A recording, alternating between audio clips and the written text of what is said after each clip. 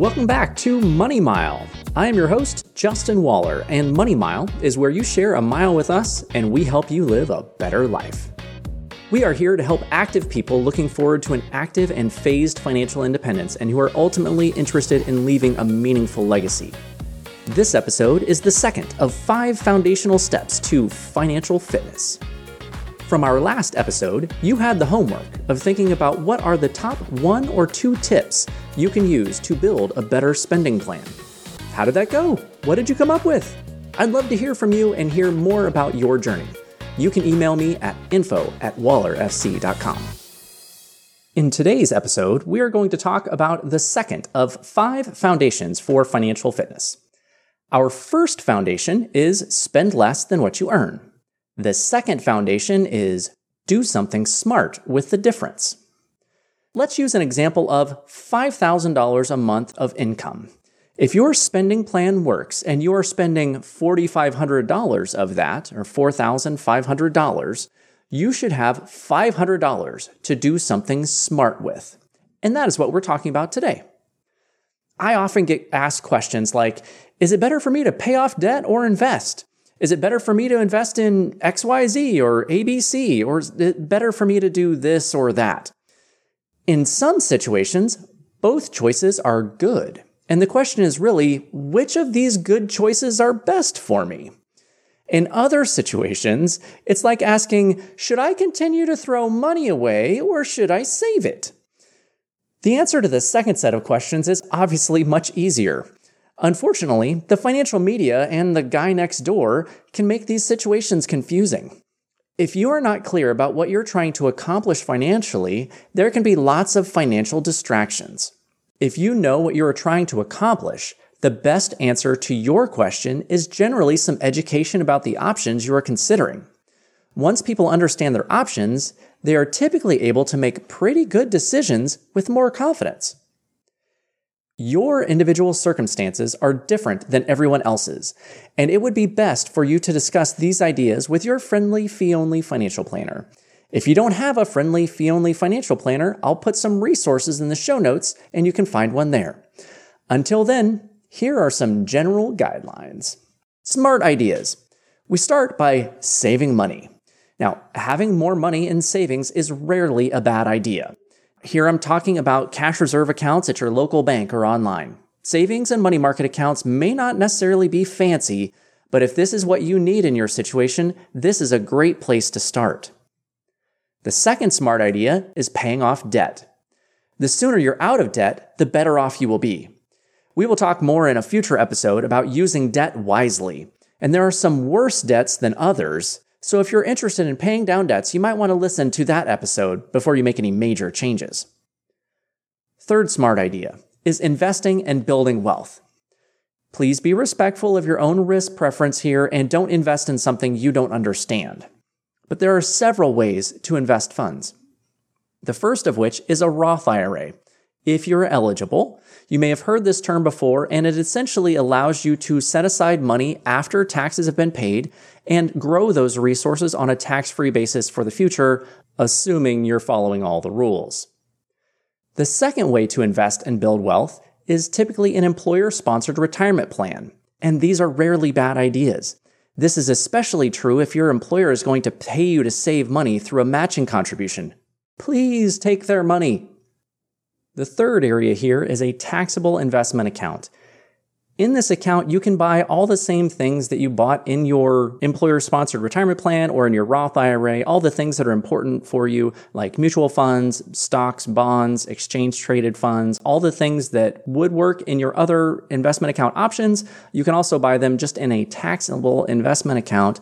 By doing so, you lose a little bit of the tax preferential treatment of some of these other options, but you also get a lot of flexibility, so it's not necessarily a bad idea. The fourth area here is a 529 plan. These are particularly used for educational savings accounts, and technically there are worse ideas, but you really should talk with a planner before you use one of these. You might also look at your overall portfolio and decide that you want to do something more creative. I have talked with folks about a comic book collection as a means to financial independence. A non-traditional route may be the right route for you, but I encourage additional caution when you are dealing with non-traditional investments. If you have questions here, please refer back to the episode, Investing Like a Triathlete, even if you aren't a triathlete. Here I give you some basic explanation of the primary investment types. I am a fan of diversified, low-cost portfolios, so please don't roll the dice on the next crypto.gone meme stock unless you know what you're doing or you have money to lose. Now, let's talk about a few of the many less than smart ideas. The first here is buying the newest gadget or gizmo, outfit, or whatever it may be that is not in your spending plan. If it's important for you, you should be able to save up for it, or put it into your spending plan and review it on your monthly money meeting. Second, go on an extra vacation, even though you're not saving appropriately for your goals and you haven't planned for it. It's a bad idea. Third, buying things that will decrease in value. If in 6 months, the thing you are considering buying will be worth less to you than what you are paying for it now, consider doing something else with your money. This is something that can be really difficult for the gear geeks in the crowd. If I can save 3 watts by spending several $100s, the chances are that next year there is going to be another new gadget that will save 5 watts, and what I bought this year will be worth less than what I paid for it. If it is built into your spending plan, go for it and enjoy what you're doing. If it's not built into your spending plan, you should really give it at least a second thought. Now, here's an additional thought. If you find yourself with an intelligent idea you like, and someone tries to talk you into doing something else, remember that it's your money, and you are the one who has to deal with your decisions. Some other idea might make more financial sense, but if you have a good idea and you can put your motivation and energy behind it, you might be better off. A motivated person with a good idea can accomplish a lot. Next time, we'll talk about the third foundation of financial fitness. Protect what you can't afford to lose. Please keep in mind, I am not recommending anyone buy or sell any specific investment or assets. Please talk with your financial planner to obtain specific financial planning advice. There are risks involved with everything.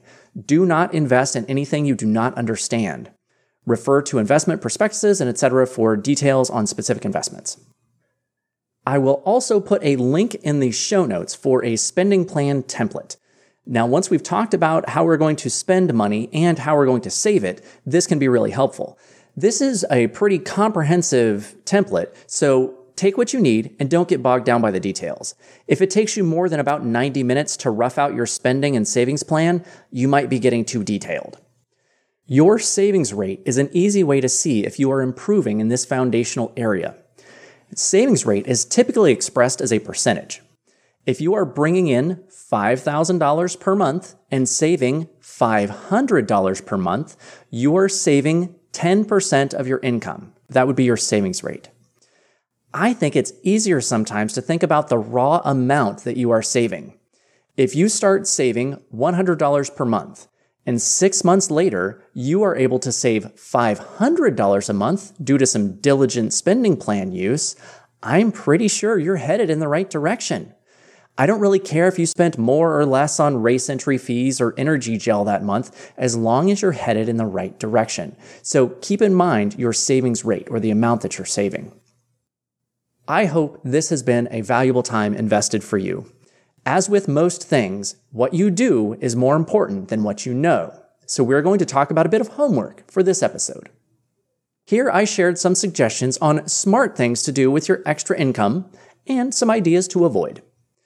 At this point, I would suggest starting with one smart strategy that resonates with you. Pick one idea and set up a systematic way for you to do it every month so you don't have to think about it again. If you think you could save $1,000 a month, I also suggest starting a bit smaller and work up to it. So start with $800 a month and work up to the $1,000 target.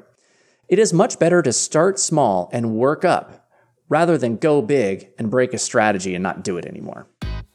Once you have decided, email me at info@wallerfc.com and let me know which of the strategies you are going to implement this month. That's your homework for this episode. Keep in mind that if you work out, most everything else will too. I look forward to talking with you again next time on Money Mile.